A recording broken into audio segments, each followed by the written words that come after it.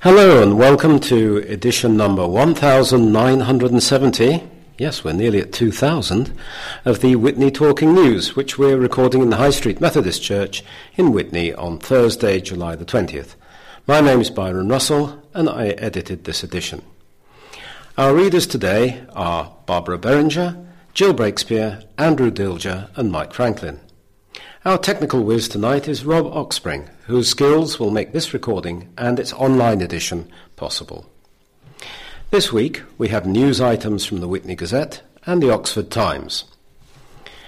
In this edition, among other items, we'll hear about Boris Johnson's new swimming pool and the rescue of a dozen kittens from a Grand Prix garage. But our first report tonight is about the controversial 2,500-acre solar farm, and it's read to us by Barbara. Yes, my article is MP backs battle against new 2,400-acre solar farm. Witney's MP is demanding the government responds to what he calls the disproportionate threat to farmland and the character of our local areas posed by a 2,500-acre solar farm. Robert Courts, MP for West Oxfordshire, intends to present a constituents' petition to Parliament after the summer recess to show the strength of feeling against the proposed West Botley solar farm. If approved, the facility could span 3 sites, north of Woodstock, west of Kidlington and west of Botley. It would impact Tackley, Wootton, Glimpton, Blaydon, Woodstock, Longhamborough, Churchhamborough, Rousham, Ensham and Cassington in West Oxfordshire, as well as Cumnor west of Oxford. Developer Photovolt Development Partners, that's PVDP, said it will be able to power up to 330,000 homes. But Mr Courts has said he has grave concerns about the size and scale of these proposals, which appear to represent a disproportionate threat to agricultural land in West Oxfordshire.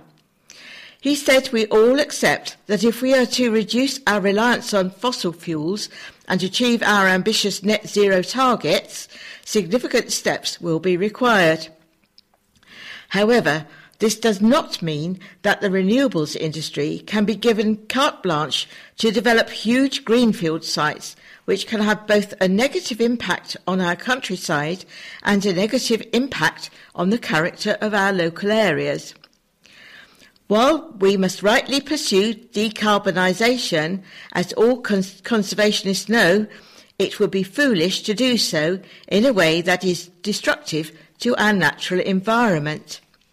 Mr Courts' petition steps up the joint campaign against the proposed solar farm, which is so large it would be considered as a nationally significant infrastructure project, that's an NSIP. It will not automatically stop the proposals, but it has a very strong role in showing how strongly we all feel about this, he said, because the petition will be presented in the chamber of the House of Commons when the House returns after the summer recess. It will be recorded on Hansard and, most importantly, and will require the government to respond. This matters because it is the government that will be deciding on this proposal, and so a clear demonstration of feeling at this stage is essential. The text of the petition of the residents of Witney and West Oxfordshire declares that the solar farm is detrimental to the local community, notes that its scale and design are incompatible with the current infrastructure of the area, further declares that preservation of farmland for food security, local amenity, rural character and green belt preservation must take precedence when considering solar farm applications. The petitioners request that the House of Commons urge the government to reject the application when it is presented. It also asks the House to immediately update the National Planning Policy Framework to give clearer, stricter guidance on the appropriate location, scale and design of solar farms, including the definition to be used when sites are declared to be temporary. Thanks very much, Barbara. And now we head for more controversy as we hand over to Andrew, who reports on what the headline calls Thames Water's badge of shame. Thames Water has been rated only 2 stars in the Environment Agency's latest annual report, with the number of serious pollution incidents on the rise.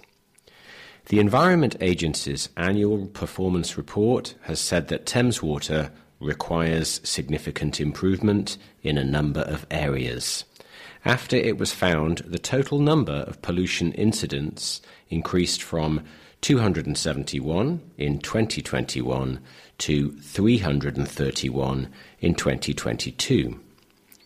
The report assesses water companies and then gives them a rating out of 4 stars. 4 companies, including Thames Water, have been given the same rating for 2022 as the previous year. Environment Agency Thames Area Director Emma Hill said she was very concerned about the company's late delivery of environmental improvement works.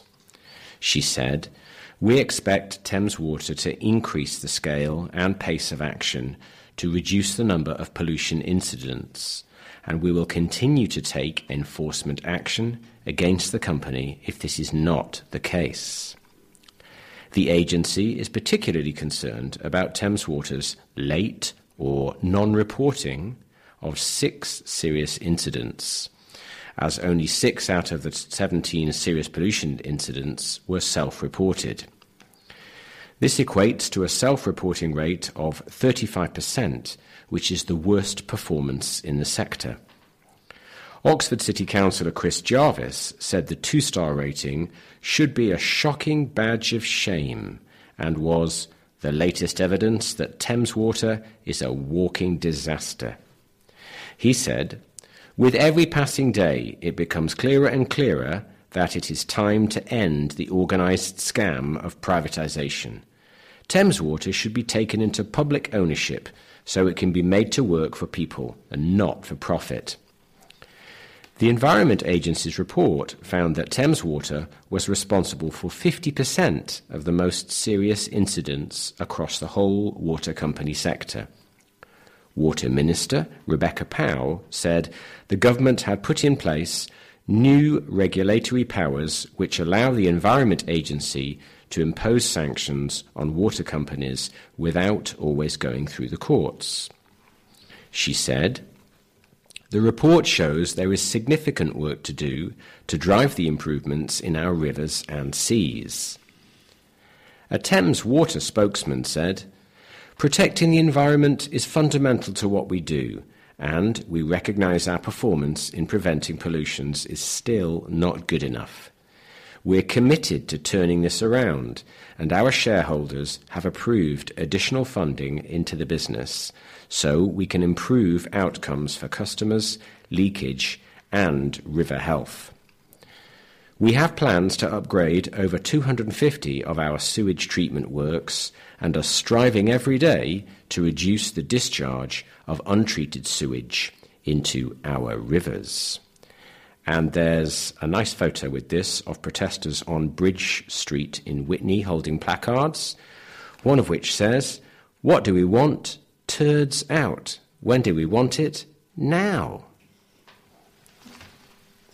So, moving away from controversy and on to something a little bit more light-hearted, it's time for a story about our old mate Jeremy Clarkson.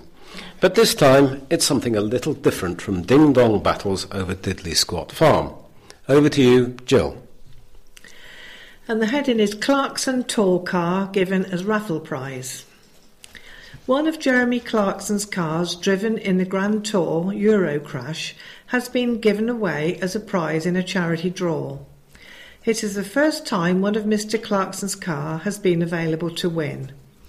The money raised will go to The Mix, which provides free, confidential support for young people under 25 via online, social and mobile.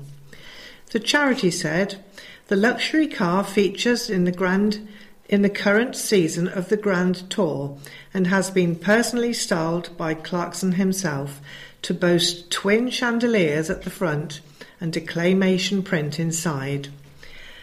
Anyone could participate by purchasing a ticket online for £5, with all proceeds going directly to the mix and its services. As the draw deadline approached at the weekend, more than £23,590 had already been raised. The car has an MOT valid until June the 12th, 2024. The winner was asked to arrange collection of the car from Diddley Squat Farm Shop within 21 days of the draw being made. And there's a lovely colour photo of this splendid raffle prize, boasting a chandelier on each wing. Thanks very much, Jill. And finally, in this first round, we're back into controversy. Mike has the story of a very sad badger. The headline is Sad Badger Protests Against Shameful Cull. A wildlife lover dressed in a badger costume staged a protest in Witney against the government's badger cull. Debbie White, manager of the Vaccination and Rescue Project at Oxfordshire Badger Group, held her protest under the Butter Cross in Witney's Market Square with placards saying, "I am sad," and Oxfordshire Badger shame. The group, a charity affiliated to the Badger Trust, is opposed to the culling of badgers, which the government says prevents the spread of bovine TB. The group said Witney was the sad badger's stop-off today. The badger cull is far from over. In fact, there are plans that could see the cull changing to an epidemiological culling where 100% of badgers in some areas will be wiped out. Epidemiological culling can be licensed if local vets cite badgers as a likely source of infection. The group urged people to write to their MP to demand the cull comes to a complete end. Miss White has also staged protests in costume in Oxford and Banbury and took part in a 50-strong protest outside the House of Commons last week. She said, "We are going to do a pop-up protest once a week until the cull starts in September, just to remind people that the cull is still going on. Some people think was a one-off. Badger culling began in Oxfordshire in 2020. Miss White said, "It started with one zone called Area 49. We do not get told where these areas are. Then in 2021 they added Area 61, a second zone. In 2022 we had a third zone, Area 69. Last year the group said 1,371 badgers were culled in Oxfordshire and at least 33,627 nationally, according to the Department for Environment, Food and Rural Affairs, DEFRA. Miss White said, "We do not know whether there will be another zone added in Oxfordshire this year, but they can come back and add new land to the existing areas if landowners want to join the cull. It's a 4-year licence, so this will be the last year for Zone 1, but there is a caveat. They can add 2 years of supplementary culling. Some farmers, organisations and DEFRA are in favour of a policy of badger culling because of the mounting costs of the disease to farmers. Culling testing positive for a BTB test must be slaughtered and the farmer paid compensation." Miss White said it was down to individual landowners where they are supporting culling as they were approached by the group with an offer of vaccination as well as by the government. It's down to the landowners which way they want to go, she said, or they can choose to do nothing, which is fine. She added, bovine TB is a cattle disease which spreads from cattle to cattle. The chances of badgers having it in the first place and passing it to cattle is minimal. The clue is in the name. Hospital care for dog bites is on the rise. The number of dog bites wounds treated in hospitals in Oxfordshire rose last year, new figures show.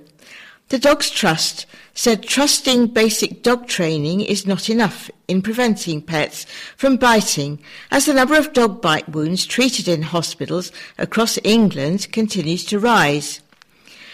NHS data shows there were about 120 episodes of patients being treated in hospital for dog bites in the former NHS Oxfordshire CCG in the year to March 2023, up from 100 the year before. These figures are rounded and are not a count of people, as one person could be seen more than once within the year. Nationally, there has been a rising number of episodes of people in hospital because of a dog bite, with provisional 9,300 recorded in 2022 to 23. It is an increase from 8,800 the year prior and the highest number since at least 2011.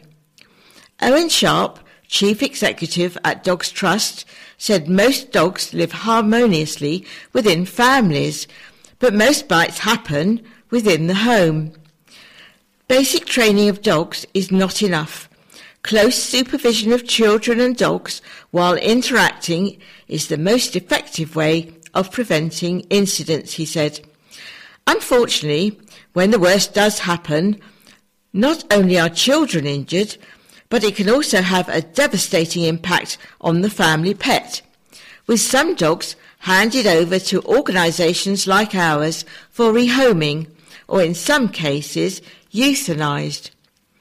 Separate data shows 1,700 children were admitted to hospital in the last year because of a dog bite incident. Dr. Samantha Gaines, head of companion animals at the RSPCA, said, "We don't ever expect our own dogs to bite, but all dogs can.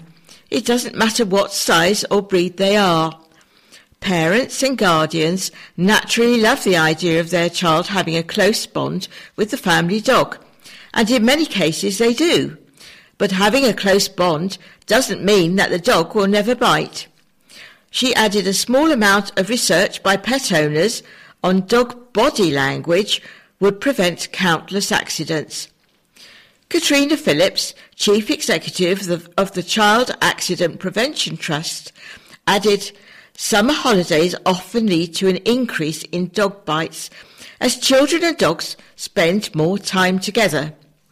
Give your dog a safe space they can go when they need time out from children's exuberance," she said.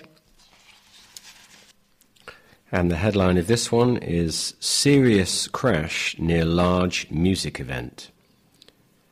A serious car crash which took place on a busy road is thought to have happened near a music event attended by hundreds of people, a police update has revealed. Thames Valley Police is now asking the public for evidence in connection with a serious crash which took place on the A40 near Cassington on Sunday around 12:15 a.m. Investigating officer Sergeant James Matthews said, "We believe that the collision took place near to an event which was attended by several hundred people. I am appealing to anyone who attended the event or anyone who may have witnessed the collision or has any footage of the collision or the vehicles to please contact the police. I would also appeal to anybody who may have dashcam footage from around the time of the collision to please contact us." A Mercedes-Benz Vito and a Hyundai Santa Fe crashed on the A40 between Horsemere Lane and Ensham Road at around 12:15 a.m. on Sunday, July the 9th, which also resulted in pedestrians being injured. Thames Valley Police, South Central Ambulance Service and Oxfordshire Fire and Rescue attended the scene. Several people were taken to hospital with serious but non-life-threatening injuries. There were no reports of arrests in connection with the incident. And following on from that piece you've just heard read, the next piece is headed, "Fears Raised Over Path at Crash Spot." A serious early morning crash involving pedestrians came days after locals raised fears there would be a fatality at the location, the Oxford Mail can reveal. 7 people were taken to hospital after the incident on the A40 near Cassington in the early hours of Sunday, July the 9th. But it is not known yet how many of those hospitalised in the crash were pedestrians. It came after local people hit out at the dangerous pathway, now half its original, that runs alongside the A40 between Oxford and Witney. The path has become overgrown with grass, weeds and overhanging branches. Oxfordshire County Council insisted the route was safe to use, saying that the path had been trimmed at the start of June. They have since said that they will assist Thames Valley Police in their investigations into the cause of the collision. Witney resident and cyclist Paul Elliott said, "It is now very dangerous to pass oncoming cyclists and pedestrians safely. The grass and weeds have encroached onto the actual path, making it less than half its original width. I reported this several times over the last few years to Fix My Street, each time being told this complaint is closed or already reported by someone else. This is a complete joke. If the maintenance was kept up, it would cost less in the long term." Fix My Street is a website which allows people to inform their local authority of problems needing attention. Other residents have raised concerns about the height of overhanging trees on the pathway. One person commented, on Fix My Street, "It is not possible to cycle along this stretch without having to lower your head. This stretch of the cycle path is sloped and consequently is a fast section when travelling towards Oxford, with no barriers between the cycle path and major trunk road. If a cyclist were to collide with this tree branch, the cyclist would fall into the traffic lane of the A40, with traffic arriving from behind with the potential for very, very serious injuries. Improvements to the walking and cycling route on the A40 are due to be discussed at the Oxfordshire County Council Cabinet meeting on July the 18th. Councillor Duncan Enright, Oxfordshire County Council's Cabinet Member for Travel and Development Strategy, said, "This investment in travel along the A40 is much needed. Our intention is to make it easier to access West Oxfordshire and to make best use of the funds available to improve bus services and prioritise active travel. The new improved cycle route will offer better and safer facilities for residents and visitors alike. Council suggestions include the addition of controlled crossings and upgraded shared use paths to make walking and cycling safer along the historically congested A40 between Witney and Oxford." Pub dating back to the 1500s reopens with new owner. A pub dating back to the 1500s has reopened under new owners. The Bull in Charlbury underwent a refurbishment before James Gummer and Phil Winsner, who were brought up in the area, reopened the pub on the corner of Sheep Street. The pub, which reopened on Saturday, July the 9th, also has 10 guest rooms which visitors can stay in. The new owners are also the team behind the Pelican in Notting Hill. A restaurant statement said, "Primarily a local pub serving good beer, we also have a restaurant centred on around an open fire cooking. At the Bull, we want to cut out the middleman. We have daily conversations with our farmers and growers." New railway lines should come before housing. Building new railways provides an opportunity to control the huge swathe of homes which will be built in the next decade, a councillor has warned.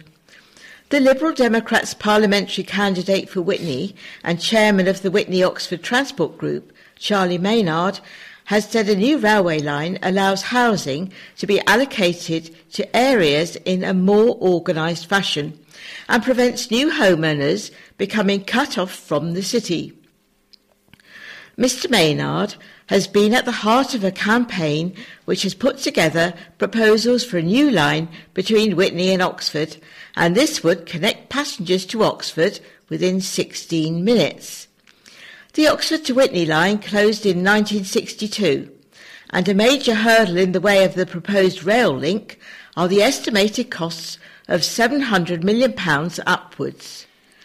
Mr Maynard said, "I've spent years working on this rail project because I feel that West Oxfordshire housing is put down haphazardly, and we are going to have lots of housing coming at us. We shouldn't hide underneath a rock, as this housing is coming anyway." Mr Maynard highlighted West Oxfordshire was signed up for 10,500 homes between 2021 and 2031, meaning the area's housing stock is set to increase by as much as 22% in the next decade. He warned that without new railway infrastructure, this enormous chunk of housing was likely to lead to further traffic problems on the A40. He said, "If you've got a huge housing pressure, the logical place to put homes is around railway stations, as then people have a real option." Mr Maynard said commuters in the area needed a genuine option aside from cycling, as otherwise people were forced to drive. He said, "It is all very well berating people to get on their bikes, but people don't have a proper option. They are forced to get in their car for almost all their journeys." Mr Maynard said Witney and Conservative MP Robert Courts had absolutely failed to take decisive action in terms of addressing the supply of affordable housing, and he was unaware of what the MP had done to tackle the problem. On ideas for a new Witney railway line, I will always be interested in ideas to improve our transport infrastructure. However, West Oxfordshire residents will be concerned to learn of the link made by the Liberals between affordable housing and the provision of an entirely new railway line. The price tag for that project is, on the basis of the Liberals' own report, the thick end of £1 billion. The upgrade to the Chiltern line for Bicester cost £32 million, a project far smaller in scope than any Witney line, but requiring significant housing. The reality is that any project here would be accompanied by a vast increase in housing to match the huge price tag, way above anything yet envisioned. Given their refusal to release the report that lies behind the press release, given their refusal to back my campaign to bring the railway line we already have, the Cotswold line, up to its full capacity, lying as it does a mile away from the Garden Village, residents could be forgiven for fearing that the link made by the Liberals between a new rail line and housing reveals the existence of a secret plan for the wholesale urbanisation of West Oxfordshire. A study exploring the feasibility of the railway line is taking place, and this is assessing how planned housing by the A40 can help fund the railway. And a football story now. The headline is United floundering at foot of Fairness League rankings. Oxford United has been placed in the bottom half of League One clubs in a new index of fairness in football. Fair Game, a campaign group which works to improve how football is governed, has said the sport urgently needs a reboot, as many clubs in the lower leagues are struggling financially. The Index of Fairness in Football determines a club's ranking using more than 80 sources of data, which draw on a club's finances, commitment to equality, fan engagement, and governance of clubs in England's top leagues.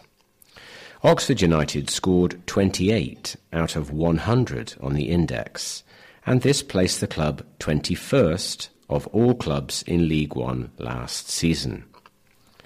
The index revealed that the club ranked 20th in League One for its financial stability.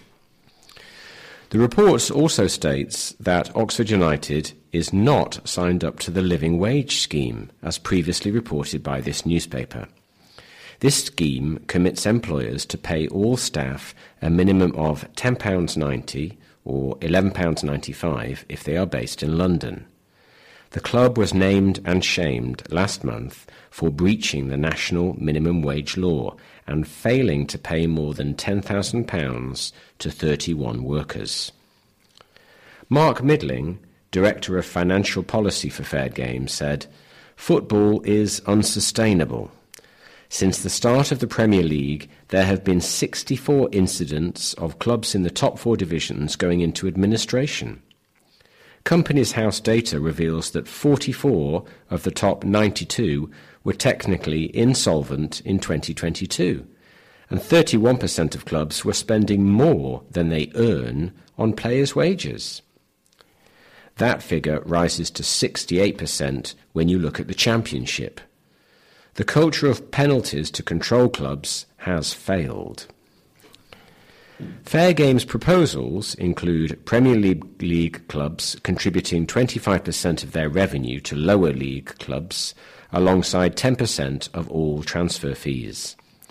This would result in Oxford United receiving an estimated £1.7 million, which would be £837,000 more than they do under the current model of redistributing funds. Niall Cooper, Chief Executive of Fair Game, added, "Premier League clubs have rejected calls to increase the financial flow through the pyramid because of risky financial behaviour by some clubs in the EFL. Distributing more money through the index to the better-run clubs in the pyramid resolves those concerns." In League One, Cambridge United topped the rankings, with Plymouth Argyle taking the second spot, and Lincoln City came in third. Oxford United has been approached for comment. And now 2 short items, and the first one headed 70 wait for organ donors. More than 70 patients in Oxfordshire are waiting for an organ donor to save their life. Latest annual figures by NHS Blood and Transplant show that last year there was a 5% increase in the number of patients who received a successful organ transplant across the UK. And in Oxfordshire there were less transplants compared to the year before. A total of 42 patients in this county received a transplant, compared to 59 the year before. There are 7,000 people on the active transplant waiting list in the UK. 72 of those are from Oxfordshire. And the second item, illegal hunting accused is facing new charges. A man accused of illegal hunting and animal welfare offences has been handed new charges. William Warren, aged 38, of Main Road, Barnard Gate, Witney, appeared in Oxford Magistrates Court on Wednesday of last week, charged with 2 counts each of animal welfare offences and hunting offences by postal requisition on April the 15th. He was charged with 2 other counts of animal welfare offences on March 15th. Warren, 38, was then charged with hunting mammals with dogs, in addition to the original charges last week. The charges relate to animal welfare and hunting offences at an address in Main Road, Barnard Gate, in October and November last year, and on March 30th this year. He remains on bail. Concern over dangerously overgrown bicycle paths. There are concerns that is only a matter of time before there is a serious accident on a dangerously overgrown path in Witney. The hedges near Sainsbury's in Whitton Way and Station Lane encroach onto the pavement, which is split into a pedestrian and cycle path. Andy Hobday, who lives nearby, said, "The pedestrian path is on the right by the hedge, but you can't actually see this part of the track anymore. It is so far under cover. It would be impossible for a pedestrian to walk along Whitton Way without crashing into some foliage. This means that if people are walking along there, they have to move over into the path of the bicycles. It is only a matter of time before there is a serious accident there. It is the responsibility of Sainsbury's to cut the overgrown hedges outside the supermarket, but the path is owned by Oxfordshire County Council." Mr. Hobday explained that the path had been a persistent problem for more than 2 years, and despite raising the issue with elected representatives, he said nothing had been done to resolve the issue.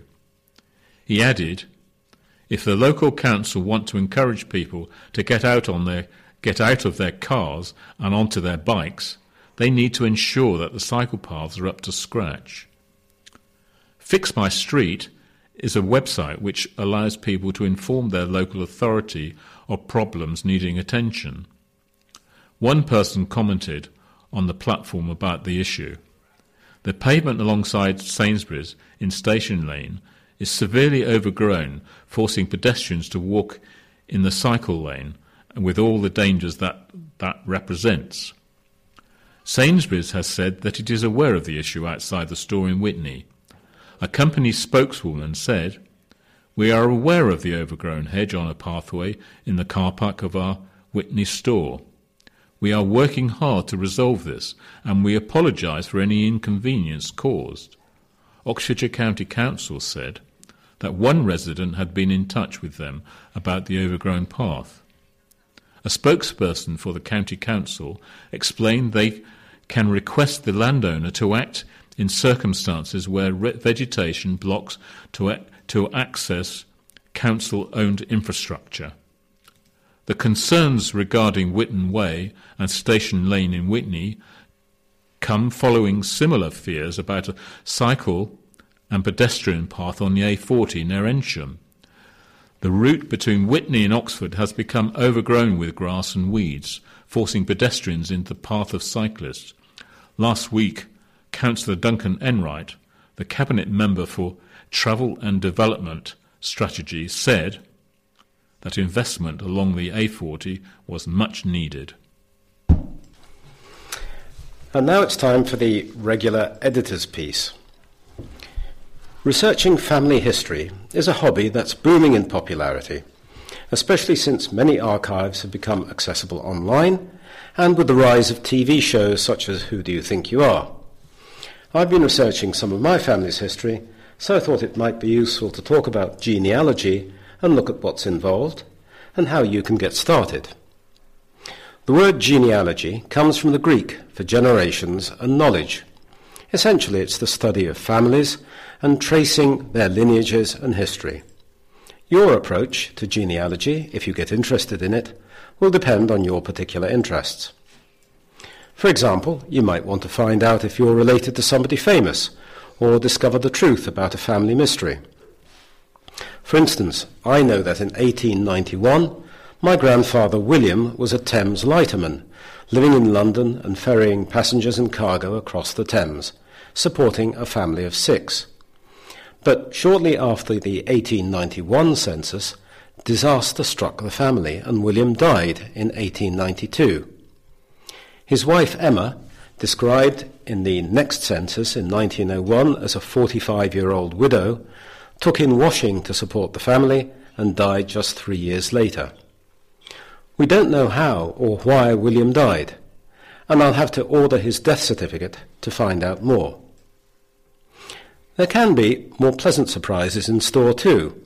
A close friend of ours, who had been adopted at birth, discovered that her real father was actually a 1950s film star. When it comes to your own research, it's best to start with yourself and then work backwards, finding evidence that connects each generation together. Through public records, you can find this information in birth certificates, marriage certificates and wills. Much of this information is publicly available. If your relatives were in the forces, it's possible to access service records, and if they died in service, find their grave through the War Graves Commission. Talking to people and writing to relatives could also provide clues, and ultimately your detective work could take you anywhere from local graveyards and memorials to record offices and even to war graves abroad.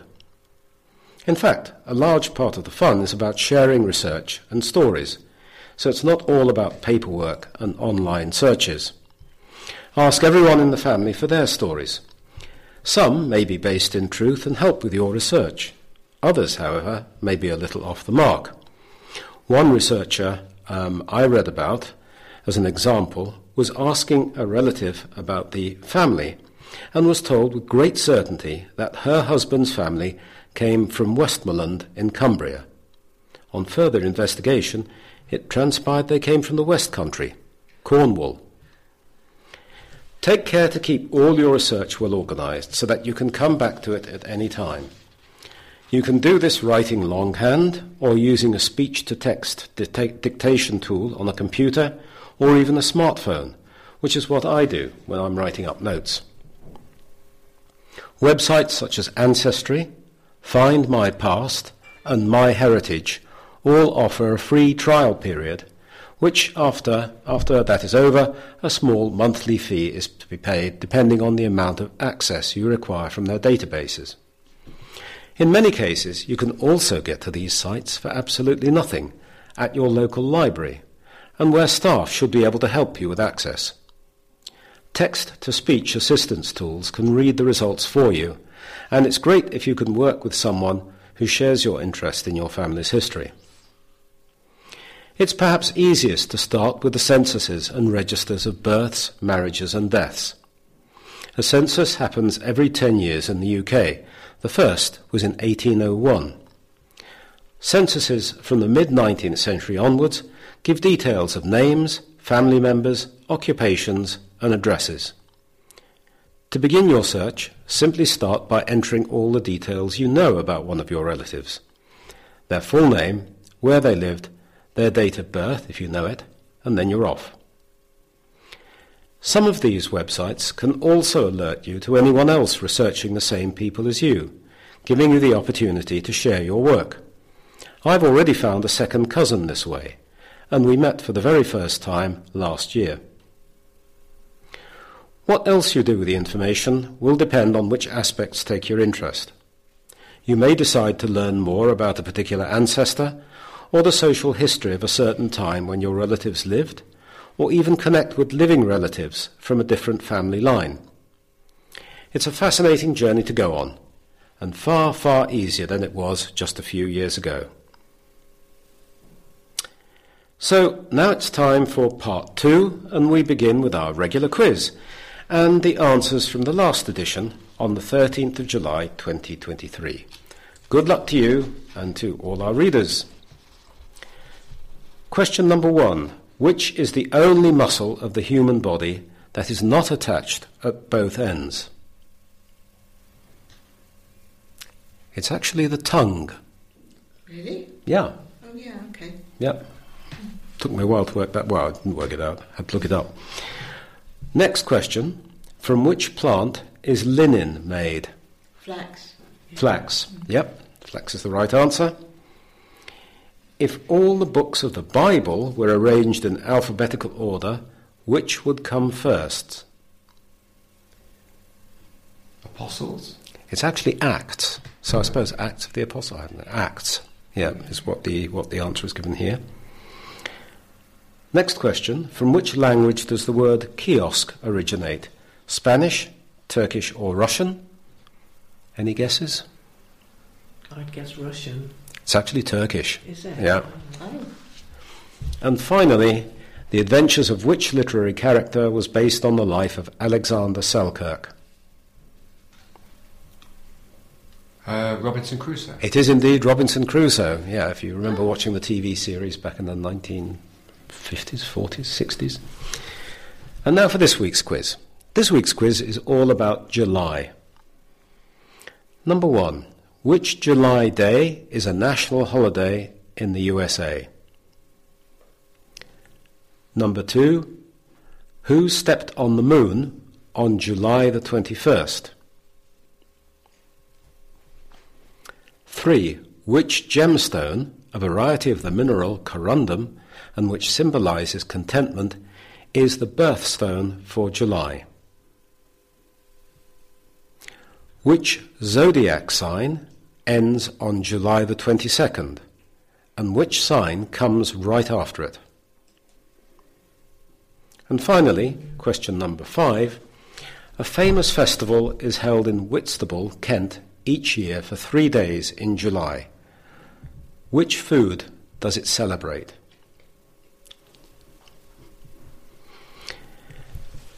So moving on, 5 deaths were reported in the Witney Gazette this week, and we're saddened to announce the following names and dates.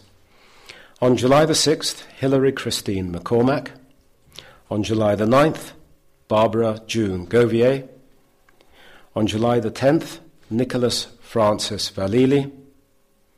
On July the 11th, Michael Dowley. And on July the 15th, William Cypher. Condolences from all of us to their friends and families. And so, back to our news. At the beginning of this recording, I promised you a report on Boris Johnson's new swimming pool. And here's Barbara to read it to you. That's right. Boris wants swimming pool at £3.8 million mansion. Boris Johnson wants to build a swimming pool in his new £3.8 million Oxfordshire mansion. The former Prime Minister, 59, has applied for planning permission for the work in the grounds of Brightwell Manor, the 9-bedroom home in Brightwell-cum-Sotwell, where he moved with wife Carrie, 35, in May. The 400-year-old property is set in nearly 5 acres, which include a walled garden, tennis court and 3-sided moat. An application has been made via Clearwater Pools to South Oxfordshire District Council for the development of an 11-metre by 4-metre swimming pool, surrounded by a tiled area. It is under consultation with a target decision date of August the 14th. But Brightwell Parish Council has submitted a holding objection to the plans and referred the matter for an archaeological survey. Due to the considerable archaeological interest, County Archaeological Services recommends Mr. Johnson should be required to monitor for important archaeological finds if planning permission is granted. Since he resigned as Prime Minister in June 2022, Mr. Johnson has earned nearly £5 million. He is also set to earn £1 million over 2 years for his new role as a newspaper columnist for the Daily Mail. So from Boris's swimming pool to Blenheim Palace Gardens. Gardens to see biggest changes for a century. The head gardener at world-renowned Blenheim Palace has revealed the biggest plans to transform the gardens in more than 100 years. Andy Mills' 10-year vision will see the reintroduction of many lost features and elements which have disappeared over the last 3 centuries. Work has already begun at the palace in Woodstock, which is home to more than 90 acres of gardens. The changes include excavating the lost ponds at the walled garden and the rose garden, restoring the croquet shed and lawn, and building a brand new rockery.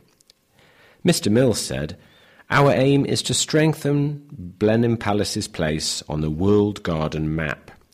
We are blessed with 90 acres of inspirational gardens. These plans will make them even more stunning than ever and truly blow people away." The area which Mr. Mills intends to restore to its original grandeur includes rustic bridges over the river to an island which had a rustic octagonal summer house. The formal gardens at the palace were created over centuries by esteemed designers such as Henry Wise and Achille Duchesne. They reflect a journey through the horticultural styles of the ages. Since his appointment in August last year, Mr. Mills has been researching the garden's history to help formulate his ambitious plans. Mr. Mills said, "I began by taking a walk around the gardens and noting down what needs to be done now, next week, next month, next year, and so on, developing a plan. I then spent time working alongside each member of the garden team, asking many questions and listening to their ideas. In addition, I spent many happy hours trawling the internet for images of the garden from the past and looking at the depicted areas now. I have been asking a lot of questions of the garden team, plus I have been sending a lot of inquiries to the Blenheim archivist and our social historian." He added, "There are a number of very well-written historical reference books about Blenheim, with some amazing anecdotes about the different dukes and their preferred garden styles. A large part of my role is to identify who did what, why, when, and who removed it, and if it is feasible, sensible, and worthwhile to restore it." And another garden story headed "It's Back to the Future as Historic Garden Restored." After 4 years of restoration, National Trust's owned Chastleton House's best garden is now back to its original Jacobean format, featuring a central sundial. Prior to the restoration, the garden's flower beds had been turfed over and only contained a circular hedge and cloud topiary. Now, thanks to the restoration team, 2 new circular hedges have been added, along with bed-in circles, topiary, and a narrow path to walk alongside it all. Chastleton, near Chipping Norton, was owned by the same family for nearly 400 years. In the early days of the 17th century, the family became impoverished, and due to them being unable to update the house remained a Jacobean time capsule. This means that the garden has kept its original layout. The garden is arranged in a cross shape around the house, with games lawns, public rooms in the house, and a calm space in the south court. As the National Trust acquired Chastleton in 1991, a conservation garden plan was drawn up, which was not to fully restore it, but to retain and preserve its faded and romantic air of decline. The restoration team broke ground in 2019, but were delayed by their progress by COVID. Head gardener Rosie Sutton said that before the restoration, visitors would scuttle across the turf to the exit, but now people stay for ages. Chastleton is between Chipping Norton and Moreton in Marsh. For details on visiting times and prices, go to nationaltrust.org.uk. And there's a lovely picture of the house and 2 workers working on the garden, and it looks beautiful. School celebrates 150th year in bright style is the headline. Staff and pupils at a village school have toasted a special 150th year milestone. A morning of sports and family picnic took place at Clanfield Primary School in the village near Bampton.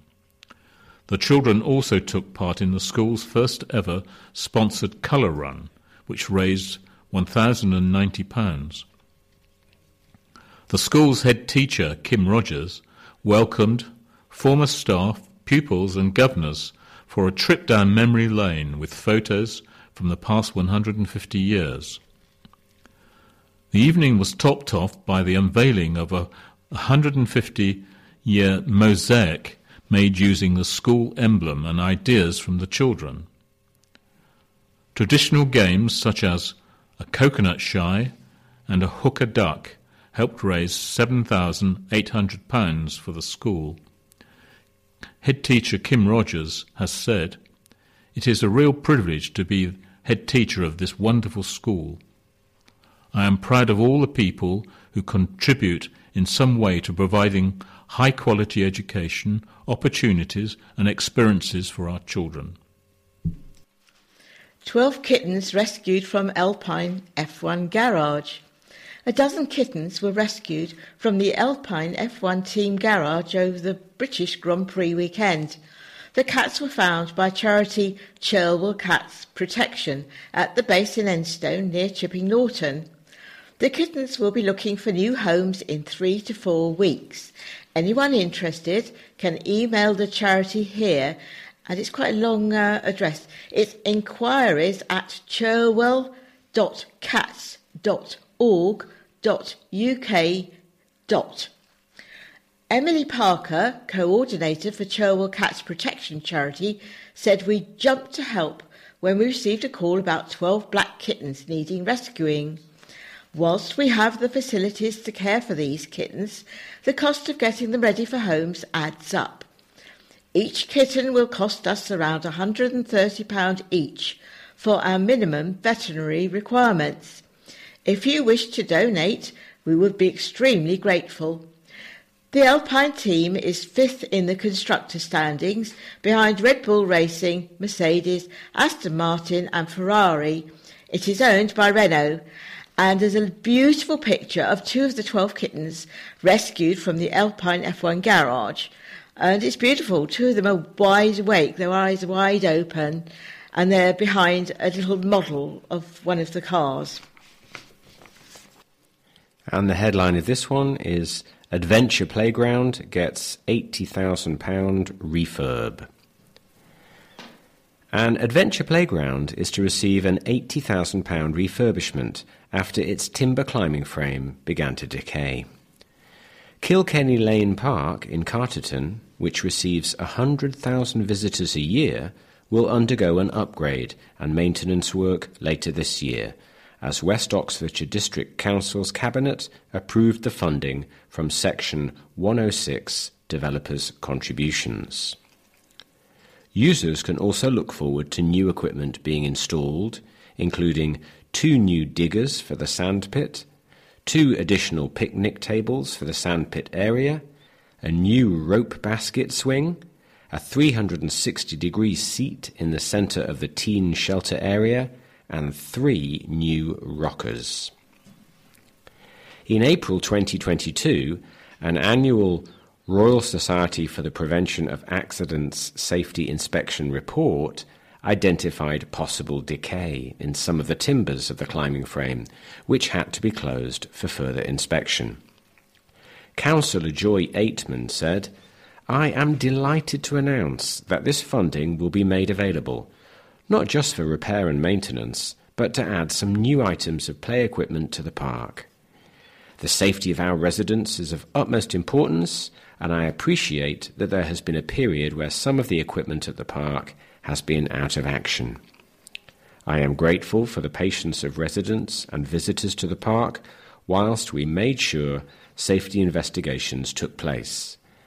I know it will be received as great news for the community that we are now able to move things forward, get the necessary repairs completed, and even create a better experience for all those visiting." Forest fans enjoy a day with the Anglo-Saxons. The sights of Anglo-Saxon England were brought to life for the thousands of visitors to Wychwood Forest Fair, which ended with a group sing-along to music played on the spoons. The annual fair, organised by Habitat Restoration charity, the Wychwood Forest Trust, celebrates rural traditions. This year, all proceeds will go towards rewilding Gibbets Close Hill, 50 acres of former livestock farmland in open countryside between Ensham and Witney, acquired by the Trust through a legacy in 2022. Maeve Bradbury of the Trust said, "It was a great day with a lovely vibe and mostly hot and sunny. Even a brief but torrential downpour in the afternoon didn't dampen spirits. Cherwell Radio provided the on-site public address. Abingdon and Witney College ran a very well-attended dog show, as well as bringing some of their farm animals for everyone to meet, and a few ponies to give the children pony rides around the site. The Buttercross Ukulele Band played first, followed by Witney Town Band. Local folk singer, musician Katie Grace Harris with cellist Andy Nice closed the fair and got everyone singing along and playing the spoons. The Forest Fair in Foxborough Wood, on the outskirts of Witney, is the charity's biggest fundraising event of the year. Miss Bradbury said, "We are very grateful for everyone who came to support the nature conservation work we do in the West Oxfordshire area." Palace ready for Christmas in summer. While most people are thinking of hot sun and sandy beaches, Blenheim Palace is now selling tickets for its Christmas experience this year. The Woodstock Palace will open outdoor trails with glowing tunnels, heart-shaped arches, and an 8-metre sphere filled with more than 20,000 moving LED lights from November the 17th to January the 1st. Visitors will also see the return of ever-popular dancing reflections along the lakeside walk in the grounds. In the East Courtyard, visitors will be able to sample and buy festive food from a selection of hand-picked street vendors and can walk the grounds with hot chocolate or a spiced winter warmer. Inside the palace, the rooms have been transformed into a retelling of the fairy tale Sleeping Beauty. Visitors will experience the story as they travel through the building, which will be filled with fairies and creeping vines. The Great Court will host the artisan Christmas market, offering a selection of arts, crafts, homewares and festive treats. Dominic Hare, Blenheim Palace Chief Executive, said staff are looking forward to presenting the beauty of the palace both inside and out at a time so precious to families and loved ones. The palace is urging people to book as early as possible to secure their place in this seasonal event and discover a world like no other, with tickets on sale now at the Blenheim Palace website. That's an advert. Should be reading that. So there you are, folks. Even though it's July, it's never too early to order those Christmas cards, pre-order that turkey, and get that Christmas tree planted. So, time for a quick notice board. There are a few weekend items which may be of interest over the next few days. At the Soldiers of Oxfordshire Museum in Park Street, Woodstock, there is an exhibition on women and war, telling stories of women in the armed forces in World War I and II. The exhibition is open from 11 a.m, and entry to the museum and exhibition is £6.50. At Newnham Park, Newnham Courtney in Oxfordshire, you can join the Global Retreat Centre, which is based there, for the opportunity to look around the house and enjoy 2 hours of live performance song, talks and closing meditation. That's from 2 p.m. on Sunday the 23rd of July. For further information, call 01865 630 150. Also on Sunday, at Wantage Marketplace, if you happen to be passing, at 2 o'clock in the afternoon, there is a free live music concert by the Wantage Silver Band.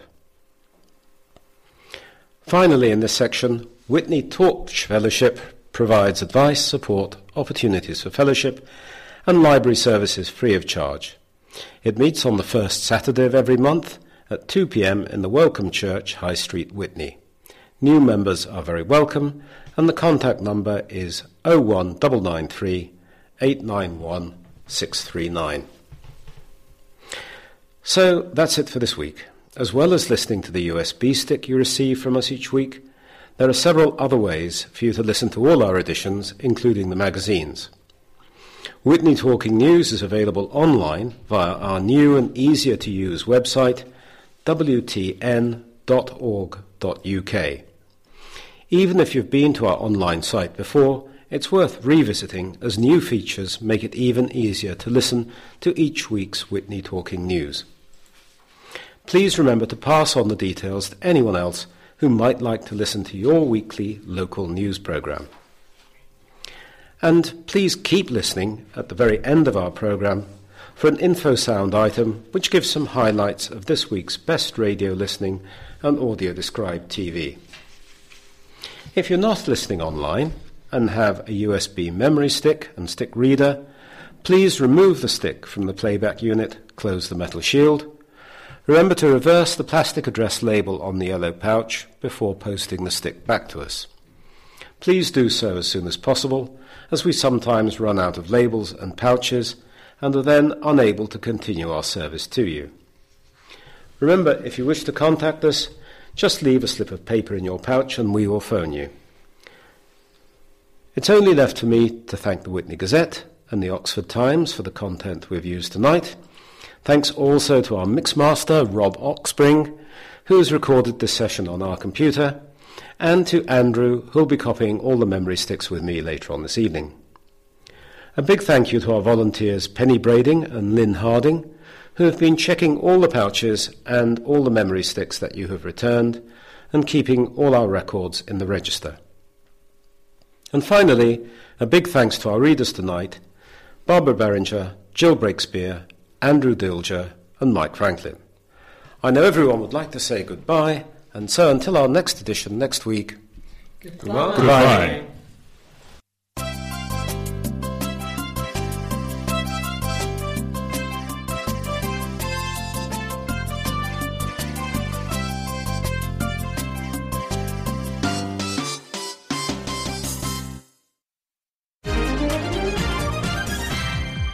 TNF Soundings. Features from across the UK. Now for a look at some of this coming week's radio highlights, starting with Saturday, July 22nd.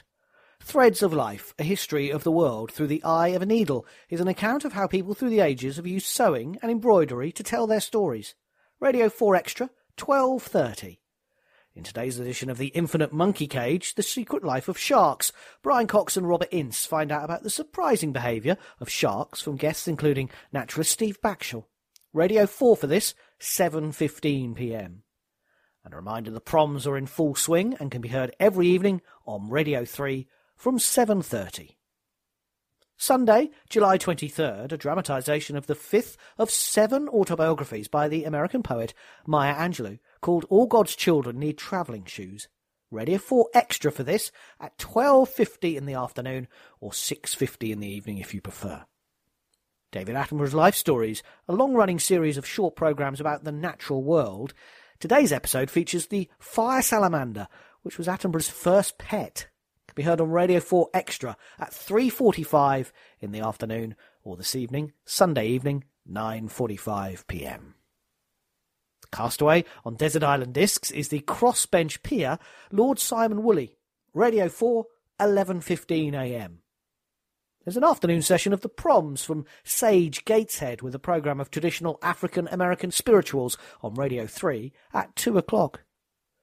While in opening nines, John York takes a look at Bertolt Brecht's play Mother Courage and Her Children, followed by a performance of the play narrated by a modern observer from present-day Ukraine.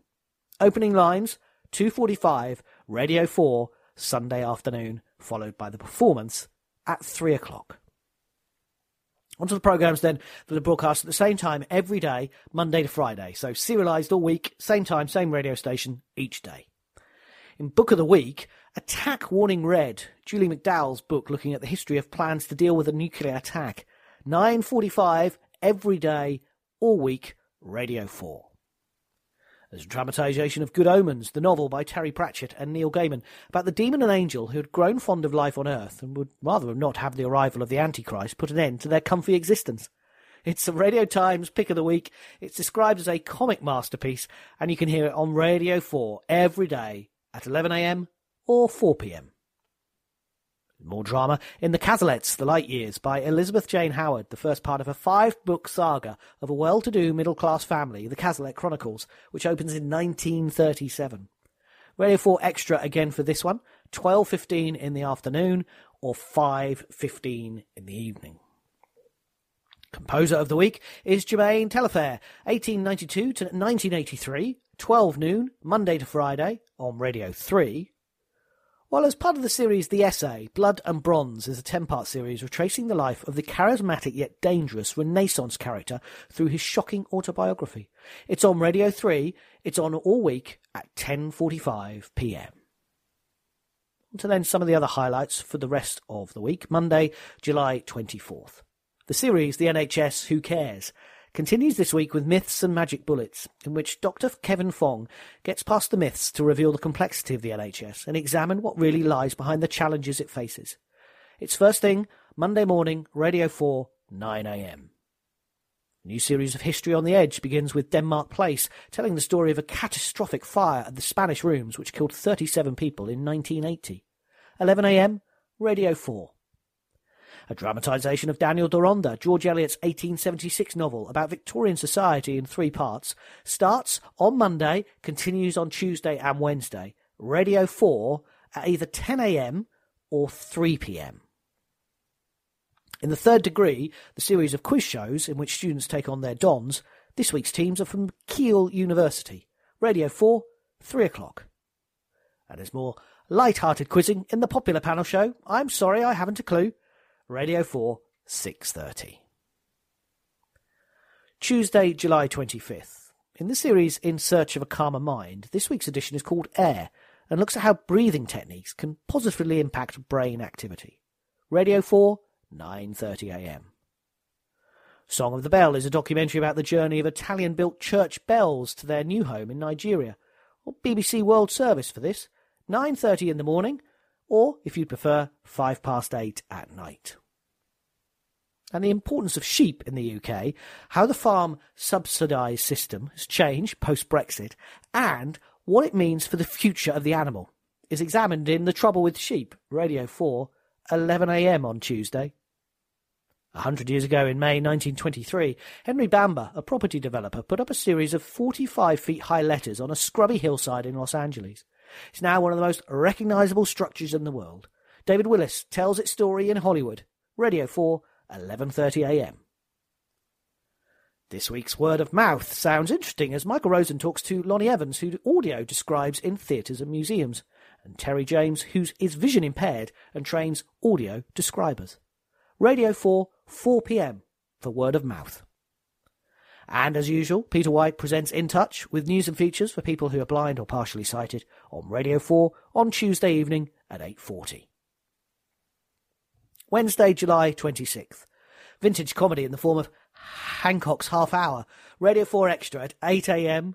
or 1 p.m. or 6 p.m.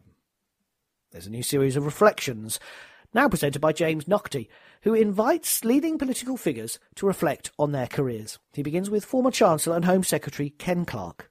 Radio 4, 9 a.m. Wednesday morning. Living on the Edge, the series focusing on life on coastal locations, travels to Portrush in Northern Ireland and hears from RNLI lifeboat volunteer Lisa Abernethy. You can hear it on Radio 4 at 9:30. In the series History's Secret Heroes, this week's programme is called Jack King and the Fifth Column. Helena Bonham Carter shines a light on the story of Eric Roberts, a bank worker from Surrey, who joined MI5 to hunt British Nazi sympathisers under the alias Jack King. It's on Radio 4 at 11:30 a.m. And in the Moral Maze, Michael Burke and his guests discuss the moral aspects of a topical issue. Radio 4, 8 p.m.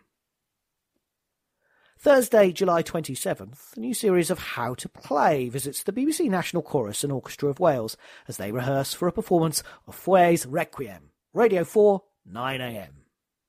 Now, the series concluding 5th Ashes Test between England and Australia is at the Oval on Test Match Special. Will England and Australia still have something to play for? It's from 10:25 on Radio 4 Longwave or on 5 Sports Extra.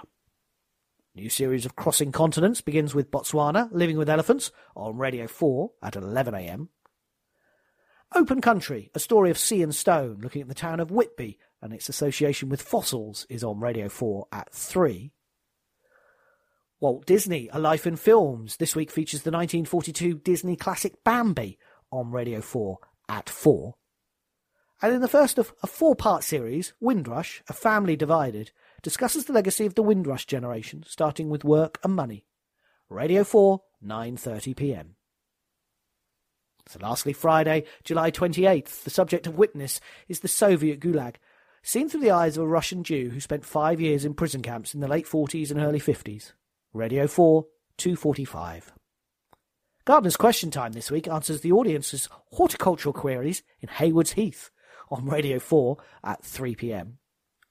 Mr. Harrison's Confession is a dramatisation of Elizabeth Gaskell's 1851 novel about Provincial Cranford's new surgeon, who discovers all his female patients require one remedy, an offer of marriage from him. Radio 4 Extra on Friday afternoon at 3 o'clock. And to round off the week, Any Questions comes from Charfield Village Hall in Gloucestershire. Panellists include Shadow International Trade Secretary Nick Thomas-Simons, MP, on Radio 4 at 8pm. That's it for this week. Thank you to Wendy for the highlights. May I wish you a peaceful, safe and enjoyable one of radio listening.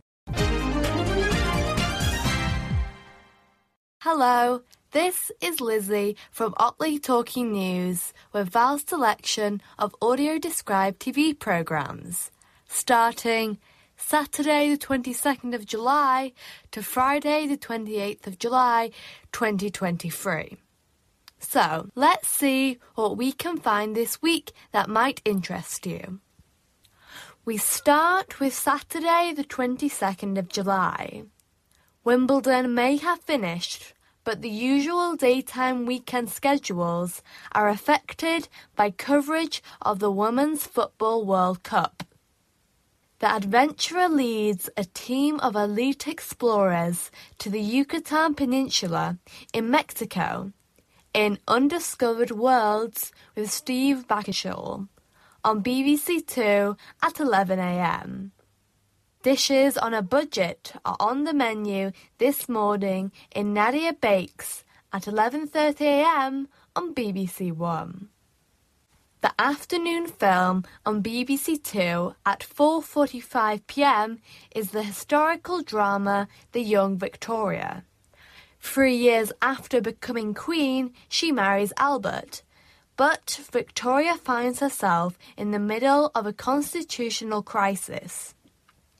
A new series of the game show that can make contestants wealthy with the roll of a ball starts tonight. Moneyball is on ITV1 at 8 p.m.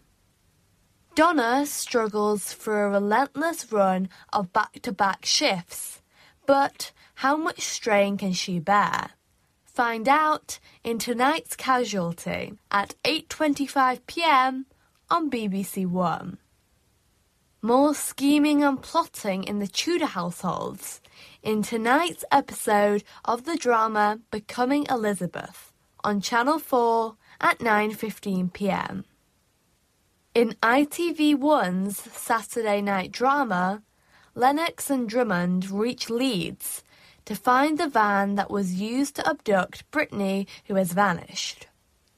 When another girl goes missing, Lennox knows who the culprit is.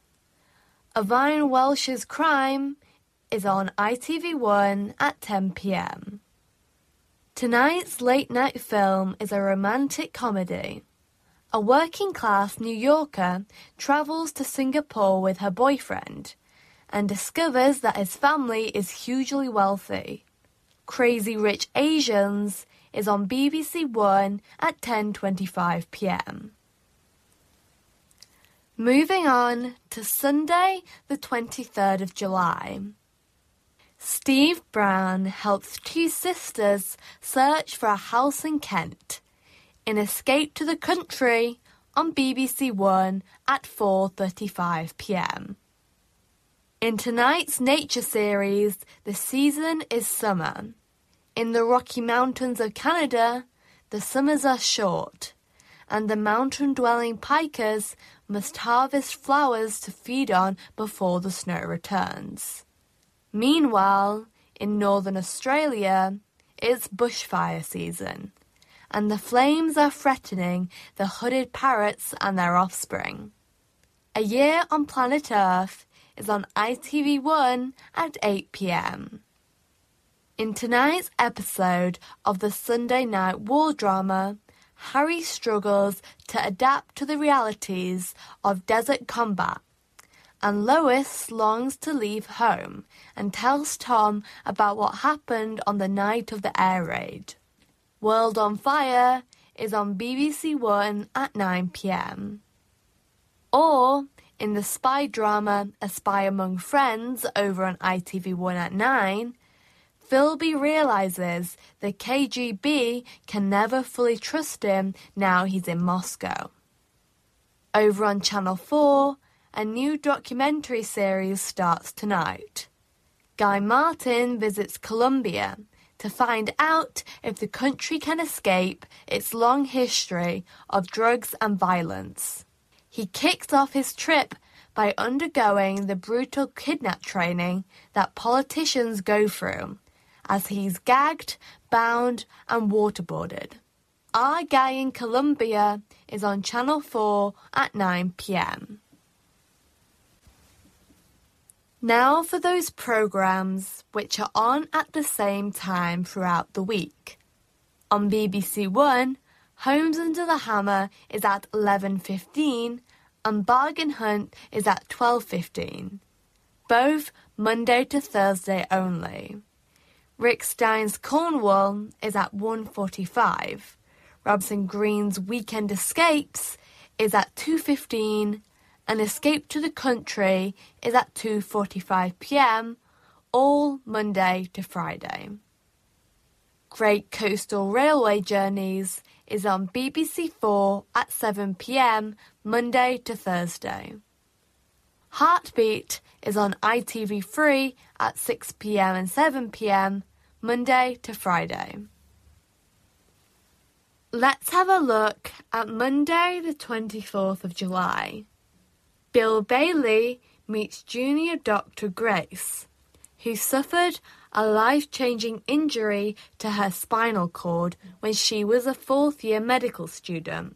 She is paired with a rising star of the art world, Jamisha Madhavji, whose work is inspired by subjects who don't fit conventional social labels. Find out more in Extraordinary Portraits with Bill Bailey at 8:30 p.m. on BBC One. In the second of the first round matches, students from the University of Aberdeen take on a team from the University of Birmingham in tonight's University Challenge at 8:30 p.m. on BBC Two. Several choices at 9 o'clock tonight. Mark and Natalie visit the home of Ian and Sue to gather more details on the relationship between Ben and Peter. As the police trawl through evidence, they make a startling discovery. The Sixth Commandment is on BBC One at 9 p.m, and the final episode is at the same time tomorrow.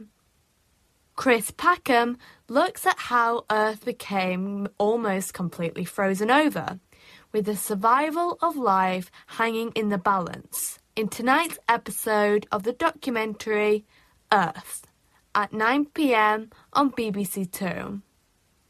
Two more people search for their birth families in Long Lost Family, at 9 p.m. on ITV1. And more patients visit A&E at Queen's Medical Centre in Nottingham in 24 Hours in A&E on Channel 4 at 9 p.m. A new series starts tonight, described by the Radio Times as truly uplifting. A team of fashion designers, stylists, tailors and dressmakers, each of whom identifies as disabled, make bespoke outfits to fit every body in their custom-built shop. The Unique Boutique is on Channel 4 at 10 p.m. On to Tuesday the 25th of July. We start tonight's choices with a documentary that looks at how electric cars work and finds out if the UK is on target to abandon petrol vehicles ahead of the 2050 net zero deadline. Electric cars, what they really mean for you, is on BBC One at 8 p.m. Paul watches the operation to repair 3-month-old Oliver's cleft lip and meets the team who are dedicated to helping feed the 6,000 babies treated at Great Ormond Street every year. In Paul O'Grady's Little Heroes, on ITV1 at 8 p.m.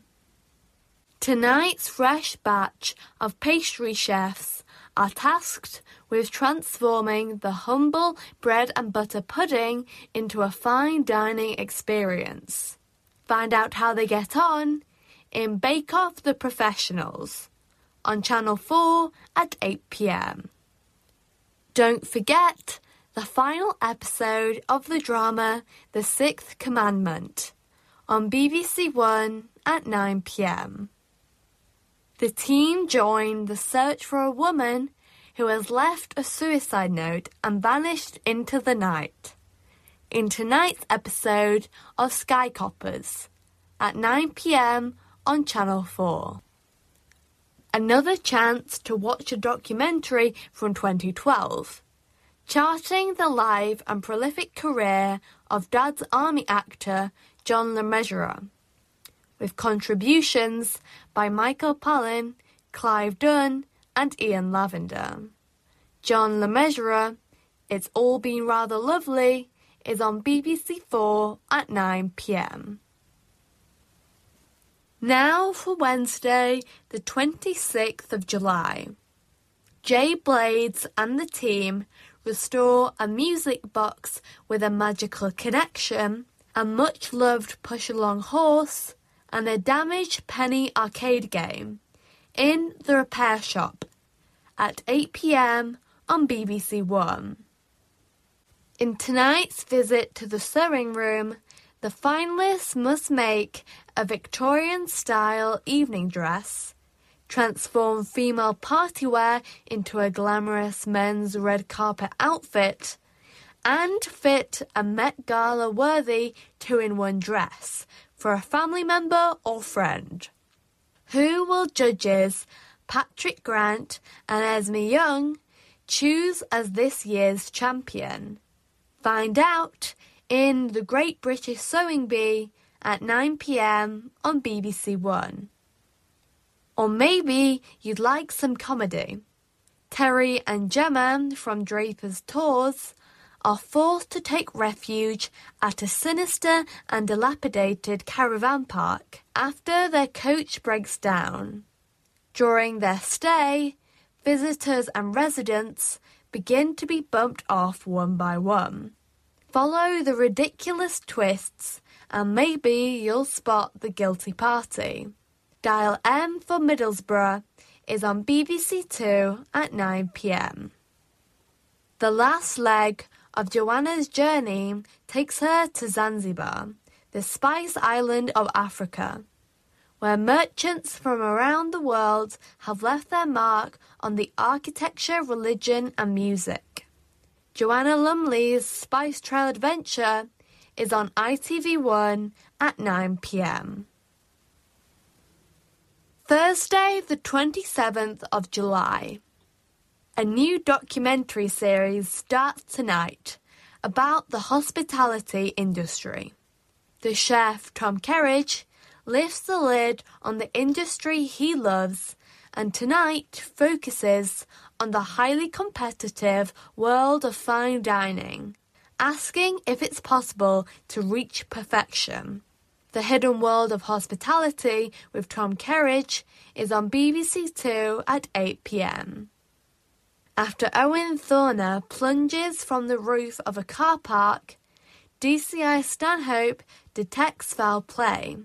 Vera is on ITV3 at 8 p.m. As actor Leslie Manville delves into her ancestry, will she find any skeletons in the cupboard? Find out in tonight's episode of Who Do You Think You Are? On BBC One at 9 p.m. At its peak, the black and white minstrel show was watched by more than 20 million people. In this documentary, the actor David Harewood explores the roots of blackface and why it became so popular.